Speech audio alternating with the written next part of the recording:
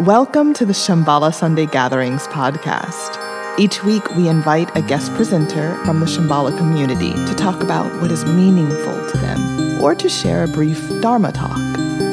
These explorations range from the reality of impermanence, death, and the unknown to how we express and work with joy, contentment, and fearlessness in our daily lives. Presenters offer a guided meditation or contemplation practice and invite reflections, comments, and questions from participants about the poignancy and complexity of our shared journey on planet Earth. Thank you for joining us for this week's Shambhala Sunday Gathering podcast.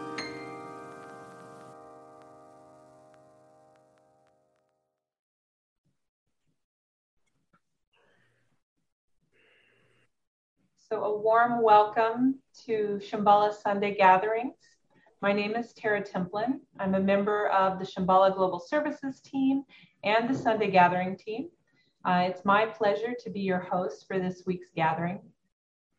Each week we invite a guest presenter to lead us in a community practice and to talk about something that is meaningful to them or present a brief Dharma teaching.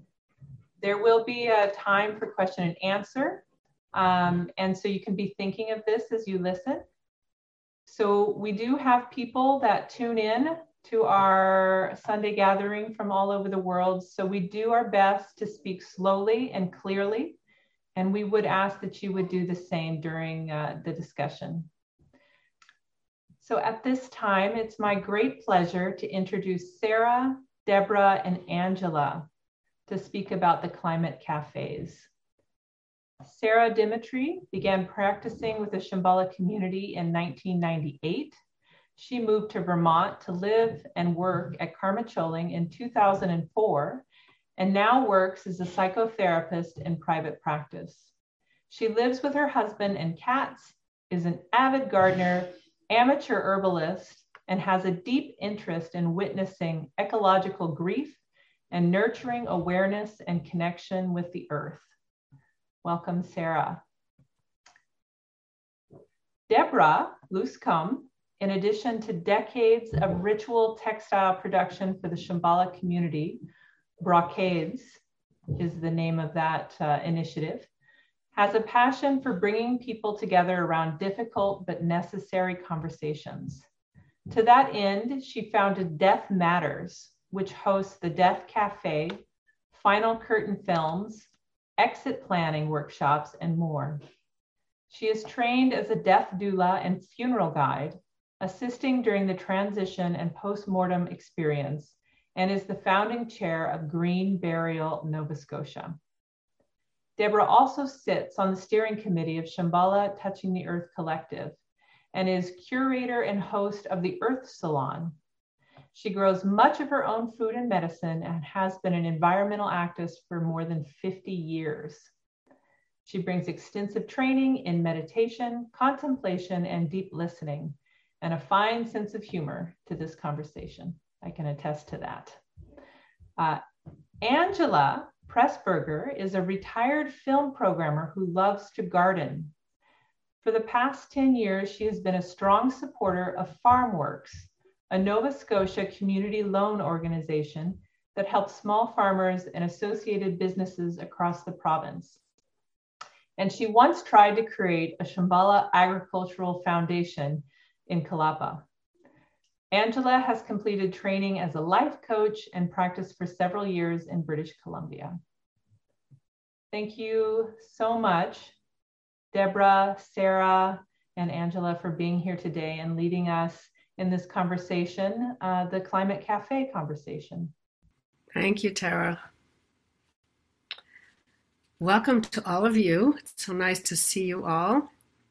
On behalf of myself and Sarah and Angela, obviously, we are facilitating today. And let's bow. Let's bow in.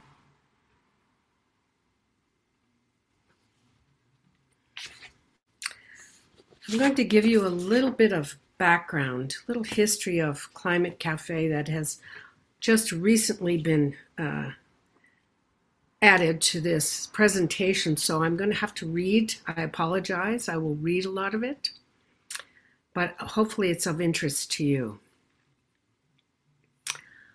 All around the world, people are coming together to talk about the climate crisis over hot drinks and baked goods. It's part of a drive to boost resilience in the face of adversity. It's hard to talk about climate change, but we need to talk about what our changing climate means for us. While the exact origins of climate cafes are murky, leaders say they are loosely based on death cafes, which started in the UK as a space for people to talk about mortality over tea and pastries. In 2015, a woman in Scotland, Jess Pepper, started what may have been the first climate cafe. She said the idea came to her after she gave a local presentation on climate change. Attendees came up to her in the street afterwards, asking what they could do. It just dawned on me that people needed to be speaking with each other and not just in a one-off kind of session, she said. Pepper says the climate cafes she has helped start around the UK are meant to be less formal than activist groups and ideally more welcoming to people not already committed to climate advocacy. Many are billed as action-free spaces. There are no guest speakers and no talks. It is an advice-free zone with no pressure to take action, join a group, or change your mind on anything. This is much like the Death Cafe, actually. The idea has since caught on in the US, Canada, and Europe, and Extinction Rebellion has taken up the banner for the younger generation. In 2018, the Climate Psychology Alliance in the UK launched a series in Oxford where people could come together to discuss the climate crisis over tea and cake. More people were talking about climate anxiety, and the movement spread to the Climate Psychology Alliance in North America. Though there are spaces for activists to engage and empower one another to tackle the climate crisis, few spaces address the adverse effects of the climate crisis on our psyches. Climate Cafe offers a safe and supportive space for communities to come together to chat about the climate crisis. Typically, there might be one person who's an activist in the group, and the others are often in that state of, "I am the only one in my family who is worried about this at all," she said. And so this is a massively important space for them. Organizers say showing people they are not alone in their fears is also key to instigating climate action. If you've ever tried bringing up the climate crisis at a dinner party or family event, unless you're extremely lucky, it may not have gone well at all. Guests quickly turn the conversation to other topics. In a climate cafe setting, talking about the climate crisis is not only encouraged, but is the main event. As the effects of climate change become harder to ignore and climate anxiety continues to rise, more and more such events are cropping up around the world for youth activists and retirees alike to process their climate angst. Climate change is happening. It exists already, and much of what we know is scientifically well researched. So more and more, we need spaces where people can acknowledge this and discover ways to manage their feelings about it. Many say they are astonished by how good they feel at the end of their first climate cafe. Sharing our feelings on this topic may make us cry, but it feels good to share with others. There's a sense of relief.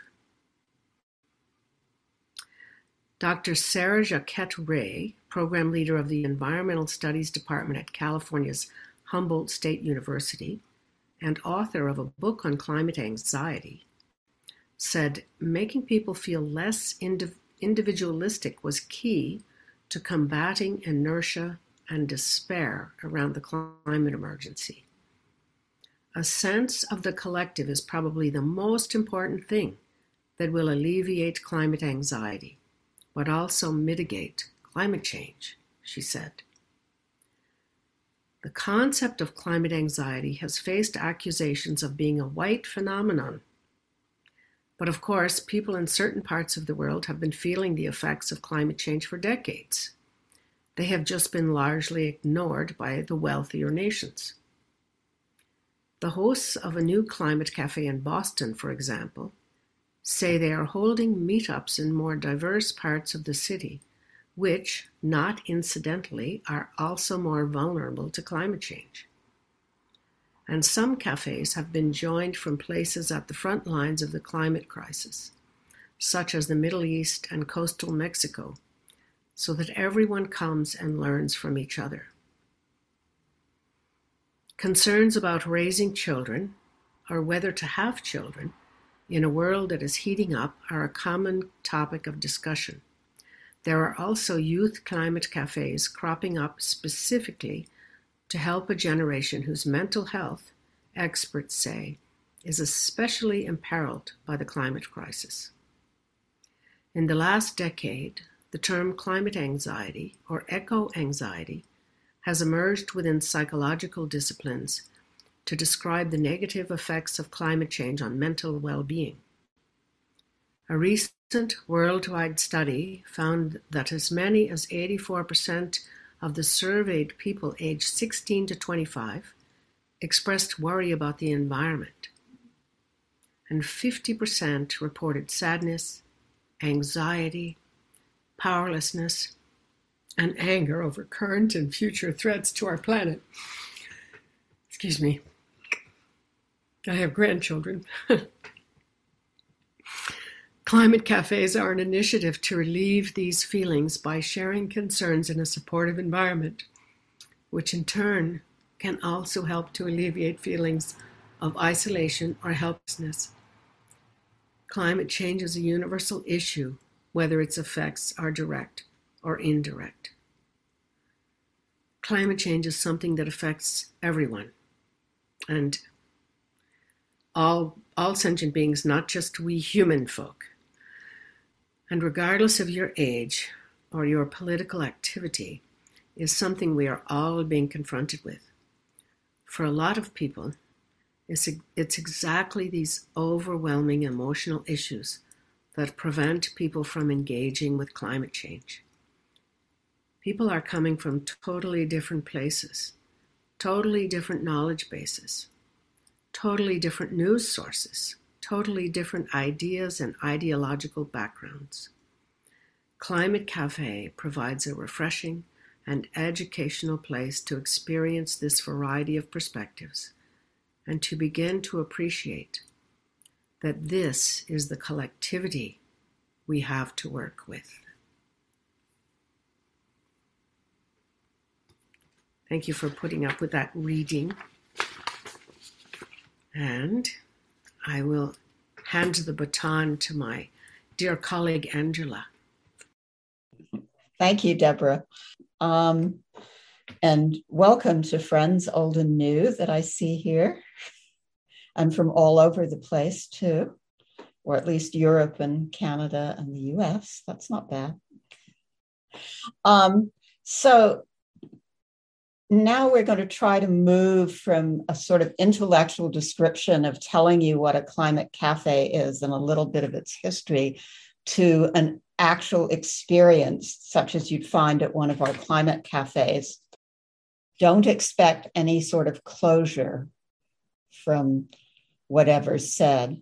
This is really just an opportunity to speak your heart, to listen deeply, and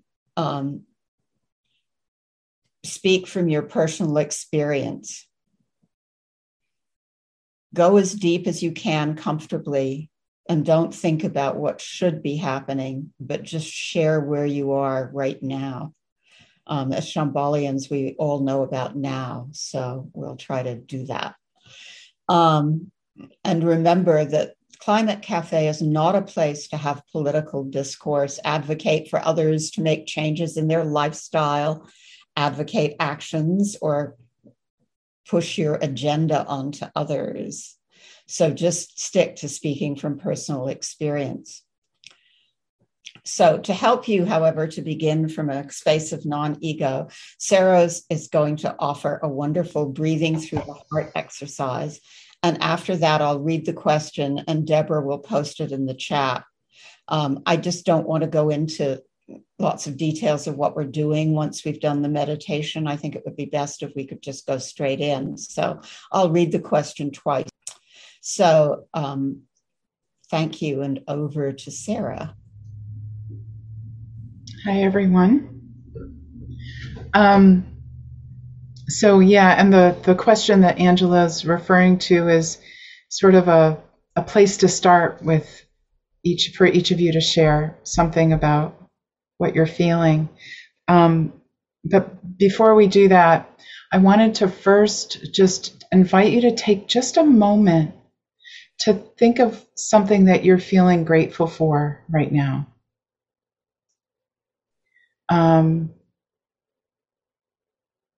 And even just take the next 30 seconds or so to come up, to just scan for that.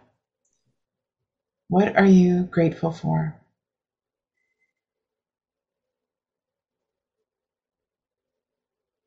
Let yourself really feel it for just a moment. This is important because it's hard to turn towards some of the things that are happening and feel them without the basis of gratitude.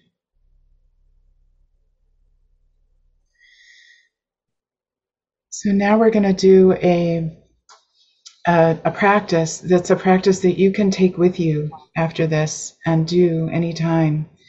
It's from Joanna Macy's work, The Work That Reconnects, and it's in this book here, Coming Back to Life, and it's called Breathing Through. It's a little bit like Tonglen in some ways, so it will feel familiar, but it also has some differences that I think are really helpful to get us into our feeling sense.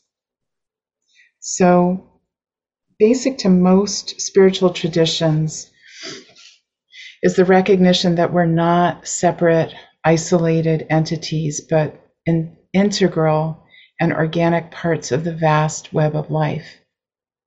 We can open to the pain of the world, as in what's happening with the climate, and in confidence that it can neither shatter nor isolate us, for we're not objects that can break. We are resilient patterns within a vaster web of not knowing. Because we've been conditioned to view ourselves as separate, we need to relearn this kind of resilience. One way is to practice simple openness. And this exercise of breathing can help us with that. So if you're comfortable closing your eyes, begin to focus attention on your breathing. Don't try to breathe in any special way, slow or long. Just watch the breathing as it happens. In and out. And note the accompanying sensations at the nostrils or upper lip, in the chest or the abdomen. Stay passive and alert, like a cat by a mouse hole. And as you watch the breath, note that it happens by itself, without your will, without your deciding, each time to inhale or exhale.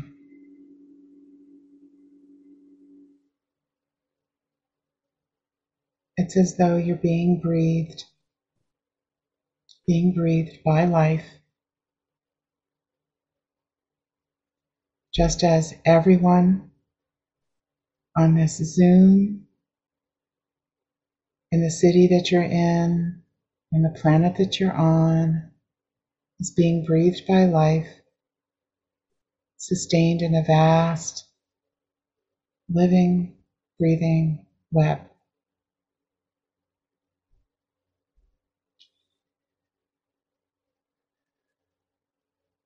And now visualize your breath as a stream or a ribbon of air. See it flow up through your nose, down through your windpipe, and into your lungs. And now from your lungs, take it through your heart. Picture it flowing through your heart and out to reconnect with the larger web of life. Let the breath stream as it passes through you and through your heart appear as one loop within that vast web, connecting you with it.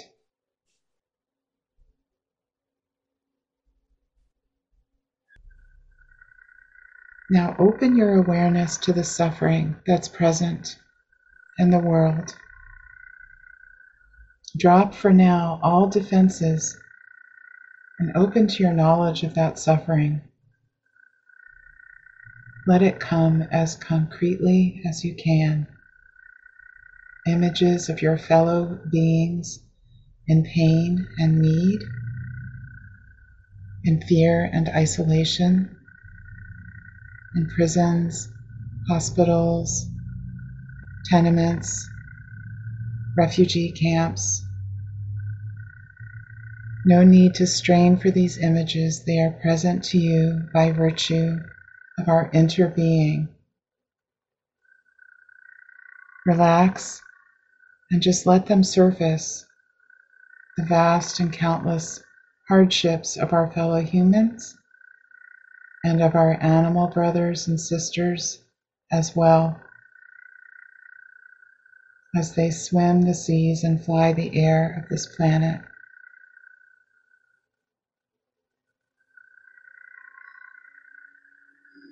And now breathe in the pain like granules on the stream of air, up through your nose, down through your trachea, lungs and heart, and out again into the world net. You are asked to do nothing for now, but let it pass through your heart.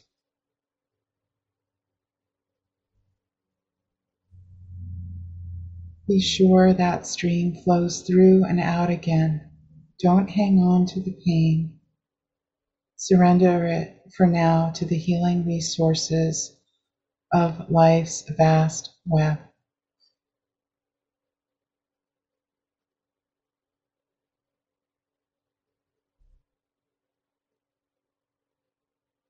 With Shantideva, the Buddhist saint, we can say, "Let all sorrows ripen in me." We help them ripen by passing them through our hearts, making good, rich compost out of all that grief so we can learn from it, enhancing our larger collective knowing. If no images or feelings arise and there is only blankness, gray and numb, breathe that through also. That numbness is a very real part of our world.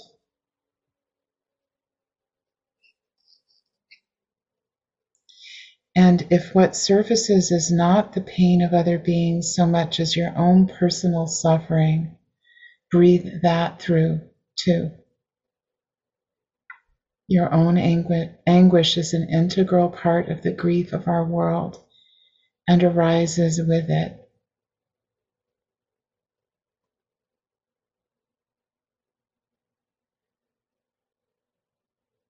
Should you feel an ache in the chest, a pressure in the rib cage, as if the heart would break, that is all right. Your heart is not an object that can break. But if it were, they say the heart that breaks open can hold the whole universe. Your heart is that large. Trust it. Keep breathing.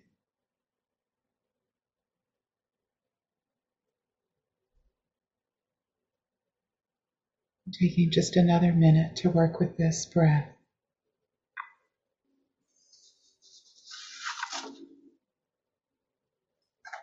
Okay, so take a moment to bring yourself gently back from this exercise into our virtual community here for the moment. And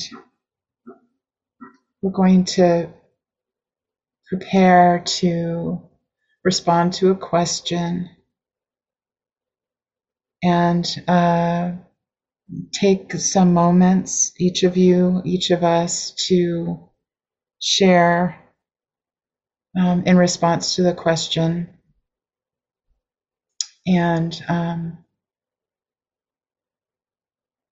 I can start that.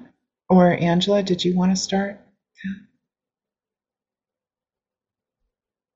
Angela, you're muted. Wait. Maybe I'll end if you want to start. Okay. But we were going to put the question in the chat, but the question, as I understand it, and my colleagues will tell me if I have it right, is, as a Shambhalian or Buddhist, what are you feeling right now about the climate crisis? And so even though I knew the question ahead of time, I really haven't thought about it. So this is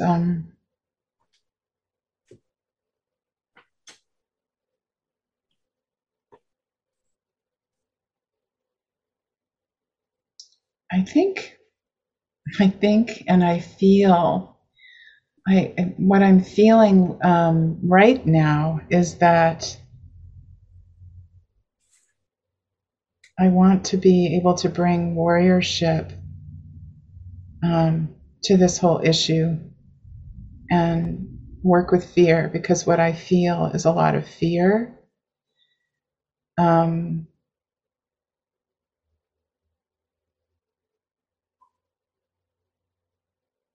pretty plugged into a lot of media that talks about how dire things are.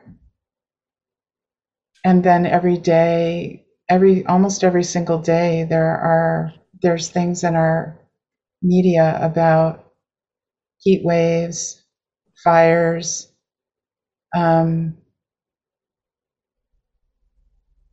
flooding. And I feel fear. I feel a lot of fear because I have a sense that, or what I believe is that things will change in my lifetime in such a way that I don't know if what we have will be recognizable to us anymore. And I think we're being asked to adapt, maybe more quickly than our systems know how to. So I feel, most of what I feel is fear, and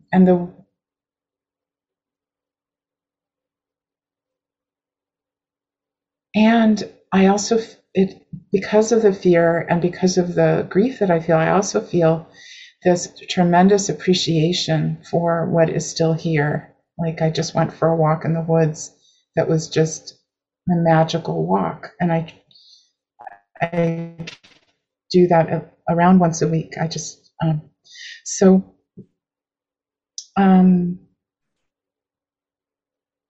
also aware of numbness at times, and I'm also aware of I feel like I should feel more. I should be angry. Sometimes I'm angry, sometimes I'm not. I just feel like I can't feel anything. So it changes all the time. And where it intersects with my practice, I guess, is I actually really,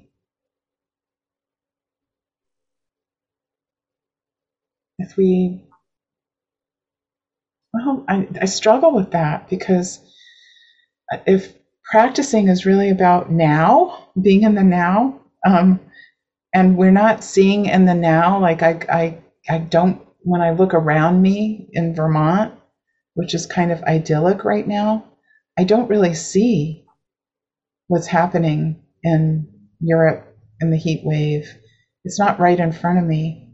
And so it's like, how do we, I guess I feel like I need to contemplate, how do I practice warriorship?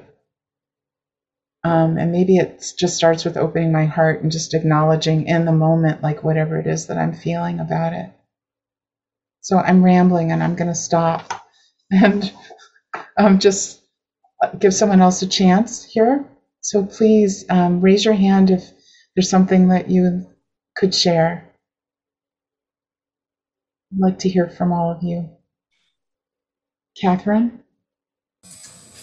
Yeah, good evening, everyone. So I'm speaking from France, and also it's quite idyllic. So I've been in Vermont, and I guess it's pretty much the same landscape. Also, it's very hot. We have a mild heat wave. I mean, I guess in some years from now, it's going to look like mild, but already it's quite unusual. And I follow you because I could say exactly what you said. I mean, to me, it feels like warriorship right now is really facing what's going towards us. I mean, really, it's coming to us. It's not like it's going to wait.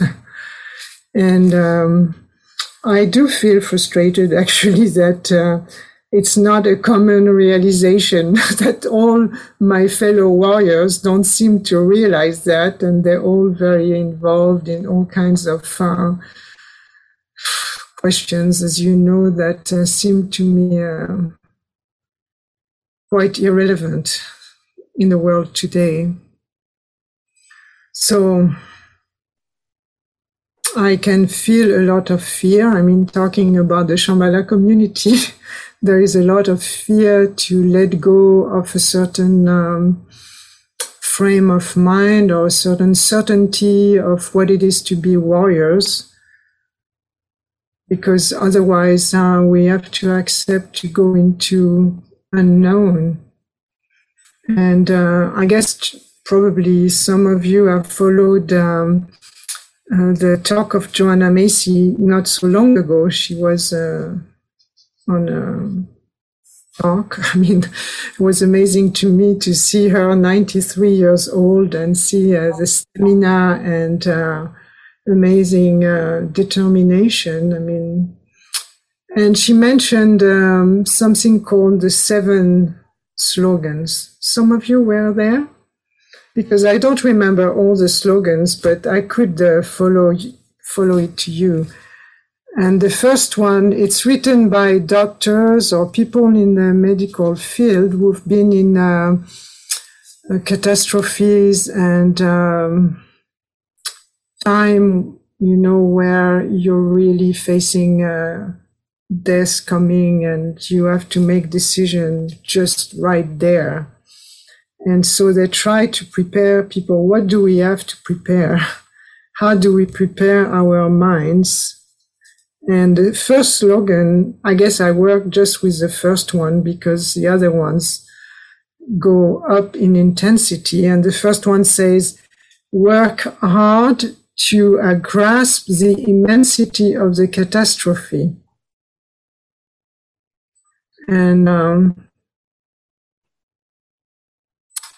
then I think the next one is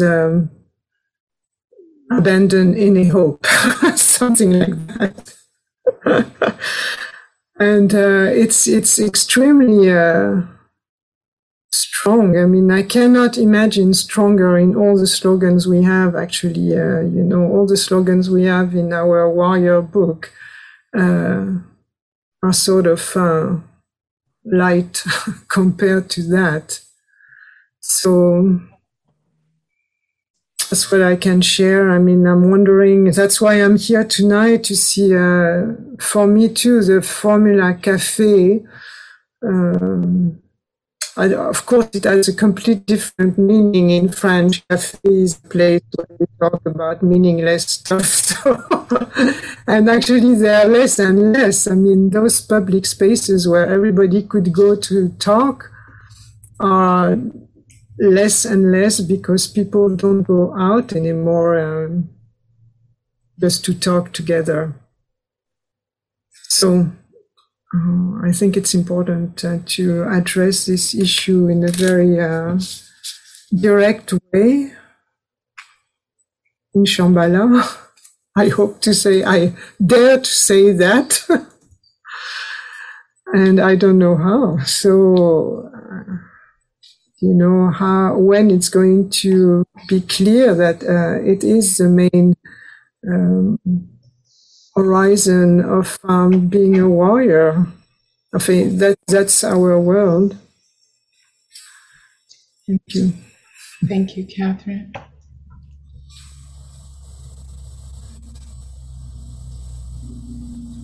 So just raise your hand when you're ready to share. Russell? Yeah. I had a difficult time with the first part of this question, just because I guess I'm relatively new to Shambhala, not as new to Buddhism. I started practicing in this tradition a couple of years ago, 2 or 3 years ago now. I feel scared. I definitely fear, but I use the word scared because there's an element of helplessness to the feeling of just an overwhelm. I don't know what to do. And then I feel blocked because I'm thinking of everything to do and I don't know how to do any of it well enough. And then I feel frustrated, and then I try to go back to non-attachment and meditation practice, and like kind of a big part of that for me, like one thing, I think it was Chögyam Trungpa, whose name I'm sure I'm butchering right now, but like one thing that like I go back to is like this analogy of like one's body as containing separate parts of the world. So like legs, sort of waist below, rivers and underground and sea level, and then like heart and chest, sort of forests and animals, and that kind of, I live in the Pacific Northwest in the US, so kind of that imagery, but then also, I guess this is all Pacific Northwest, like the clouds, thinking of like mountaintops, snow caps, atmosphere. And then I just feel grief because I get into like apocalyptic imagery, climate anxiety, and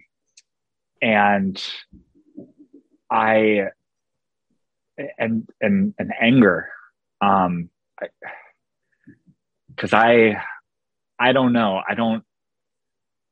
I don't know what the answer is, and I don't think anyone does. And I mean, like,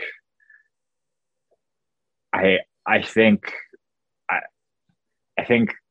compassion and self-compassion and spirituality have to be part of the answer, but everybody's answers just seem too narrow for what the problem is, which leads me back to frustration. And like, a lot of a lot of hopelessness, and just like just overwhelmed at how many pitfalls there are.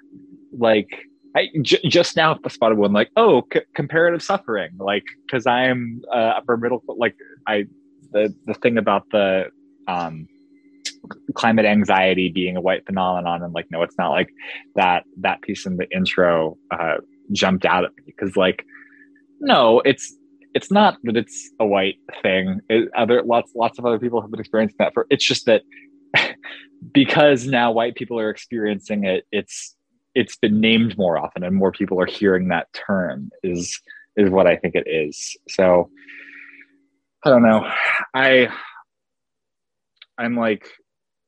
I'm trying to do like my little piece, but it's not for anything. Like it's not for the climate. It's not for the world. I kind of have a hard time doing it out of a place of compassion for anyone else. I'm just kind of doing it for myself, and hopefully it looks good to other people, or like it feels good to other people, or has a positive impact. But I don't know, at this point, I'm just, I try to show up in a way that is compassionate, but I'm not really doing it for other people. I'm just doing it for myself, because I want to feel less blocked and less scared and less angry and less overwhelmed and less hopeless about this whole this topic. Thank you. Thank you, Russell. So I know we're getting, I know we have, yes, Jenny, go ahead. I don't want to say a great deal, but all of these emotions that we feel are really normal, really, really natural. And one of the things that Trungpa Rinpoche said was that things are going to get worse. And that is something that I keep saying to myself, things are going to get worse. We think it might look pretty bad now, but it could look a lot worse, and probably will. And therefore, was it Joanna Macy's recommendation to try to understand the immensity of the problem is really helpful. I mean, so far in the conversation, we focused a bit on, weather effects of climate change, fire, flood, drought, that sort of thing. But then there are the threats to water, the access to water on this planet, and the access and threats to food security. And we're seeing that immediately happen now with the war in Ukraine and the backup of those grain shipments and how that's affecting clients in Africa and so on. And then there's money, access to money. A whole country declared bankruptcy a couple of weeks ago, Sri Lanka. They can't get anything because they have no money as a country. They can't import fuel. They can't do other things. So the problems are ginormous. And that, of course, leads us to tend to want to feel, overwhelmed and frustrated and grief and all these very normal things. And for myself, I keep wanting to remind myself, as I can't solve this, I can't stop this. I can't possibly even change it. But can I have enough strength to help out where help is needed? And lots of help is going to be needed. Last year, we had a pretty awful year in British Columbia, where I live. We had a heat dome that saw temperatures that were unprecedented on the planet. And we had fires, enormous amount of fire. And then in the fall, we had this very strange atmospheric river thing, which very quickly dumped 10 times the amount of record rainfalls, 10 times beyond sort of record rainfalls on land that had been burnt over so they couldn't hold the water. It really was quite a stunningly awful year for British Columbia. And we're very smug, because we think we have rather rather temperate climate, rather nice, but boy, did it hit us hard last year. And since then, there's been, of course, a lot of rebuilding and all of that and work. And I find that, okay, this is going to happen, and I will help out wherever I can and try to be ready to help out in whatever areas tend to show up. So you could say that's what I'm bracing myself for. And I and a few others in this call are into our 8th decades. So we, let's say our expiration date is pretty evident. And yet, even so, and I won't be able to lift things or build things or something like that. If one can keep one's spirit up enough to want to keep helping, then I think, right until our actual expiration date, we will be contributing something to this catastrophic situation the world finds itself in. Thank you. Thank you, Ginny. You've all made some really wonderful points and shared. There's probably time for one more person. I want to respect that we need to end. Is there anyone else who would like to speak before we wrap up? Okay. Angela, did you want to share? I think Tara just volunteered. Oh, I didn't see Tara. I did, yeah. A few times, I think. Tara, go ahead. Yeah, Thank you. please. Thank you. Yeah, well, I guess what came up for me is, how I appreciated that we started with the feeling of appreciation, because I feel like when I approach the topic of climate change and climate crisis, I go very quickly to appreciation for what we have. And, we have just this morning, all of the waterfronts in Ottawa have been preserved for bike paths. And there's no development, virtually no development on any of the waterfronts. And it's just beautiful. It's so stunning. And that feeling of like deep appreciation then moves me very quickly into guilt that I have this wonderful environment to appreciate, and so many people do not. I worked in the refugee sector for some time, and it immediately, my images go immediately to refugee camps and the sort of hostile environment so many people live in, and the rationale for so many climate refugees at this point. And I just, can just viscerally imagine what it would be like to try and care for a family in a tent in 125 degrees and 45 degrees Celsius, and just the injustice of that. So then that brings me into some anger and helplessness, because what can I do? And then I think about, okay, well, my daughters and I, we went to the tree giveaway. And so we have 5 little seedlings of trees in our backyard that we're growing.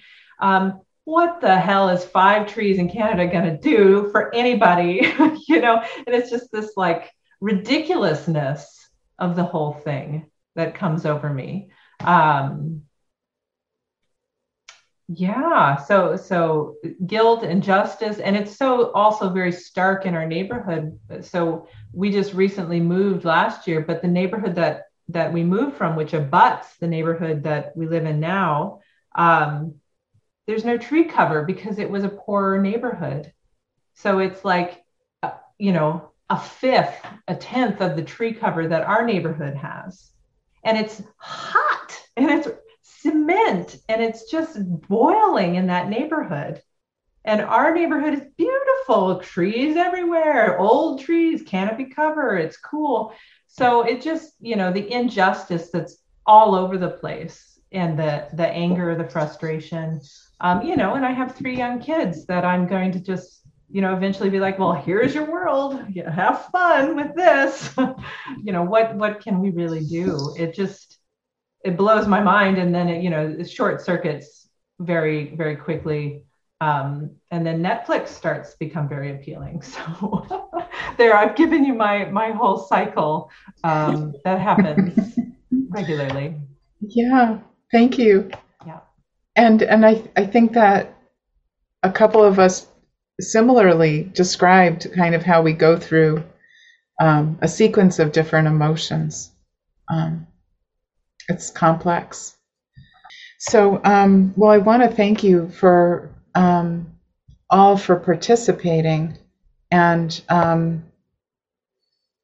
to let you know that if you want to actually come to a climate cafe, it would be like we're doing one in 2 weeks on July 30th at 1:00 Eastern time. And it'll be more spacious. It's longer. It's a 90-minute time frame. And the emphasis is really on sharing. It's not on practice. It's on people witnessing each other's emotions and people getting to share what's happening for them. And so the three of us will be doing that. And then also we're putting it out there. We haven't really put it out there widely, but we are available to help Shambhala centers to establish climate cafes. If they would like to do that, we'd help people to set something up and begin to do some processes like this locally where people are at. So our climate cafes will be quarterly, like halfway in between the equinoxes. You can be in touch with me if you'd like to come. I think that's it. Also, I could just say that for people that really are identifying that what they're feeling is grief and wanting to have a place more regularly than quarterly to explore the grief aspects of what's going on with our climate and our world. I do lead a group through Shambhala Touching the Earth Collective called Holding Grief with an Open Heart, and that's a monthly group. So you can be in touch with me if you would like about that as well. And we are leaning towards asking for more of a commitment from people to come more regularly to that. And please feel free to be in touch. We're going to dedicate the merit and bow, but did you want to make your comments, Tara, before we do that? Yes, thank you. And I thought I'd also invite you as the Touching the Earth representatives to share a thought of the week with the group. And the thought of the week, I know we talked about it and now I'm not sure what it is. Angela? How do you bring grief for the environment to the path of warriorship? How do you bring grief for the environment to the path of warriorship? But you could also do, how do you bring warriorship to your grief for the environment? Thank you, Angela. And also just a huge thank you to all three of you, Deborah, Sarah, Angela, for being here this week. And hearts, and touching our hearts really with this topic. Thank you. Thank you so much. As you know, Sunday gatherings are offered free of charge. So if you do feel inclined to support Sunday gatherings, I'll just put a link in the chat and you'd be able to make an online donation there if you choose. And I'd also like to let you know that next week's guest presenter is Craig Mullins, and he's presenting on how meditation helps me with Tourette syndrome and anxiety. And that will be an interview format. So I'd invite you, a warm invitation to attend next week if that topic interests you. And thank you. Thank you for showing up today, for sharing for being present for each other and at the Sunday gathering. And I hope that you'll join us again soon. And so for those of you who are not staying on for the discussion group, we can dedicate the merit and we can bow out. By this merit, may all attain omniscience. May it defeat the enemy wrongdoing from the stormy waves of birth, old age, sickness, and death. From the ocean of samsara, may I free all beings. By the confidence of the golden sun of the great East, may the lotus garden of the Rigton's wisdom bloom. May the dark ignorance of sentient beings be dispelled. May all beings enjoy profound, brilliant glory.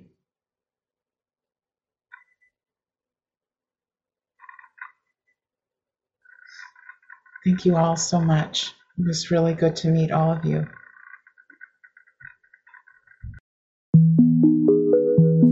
Thank you for listening. If you like what you've heard, please like and subscribe to the podcast. We hope you can join us again soon.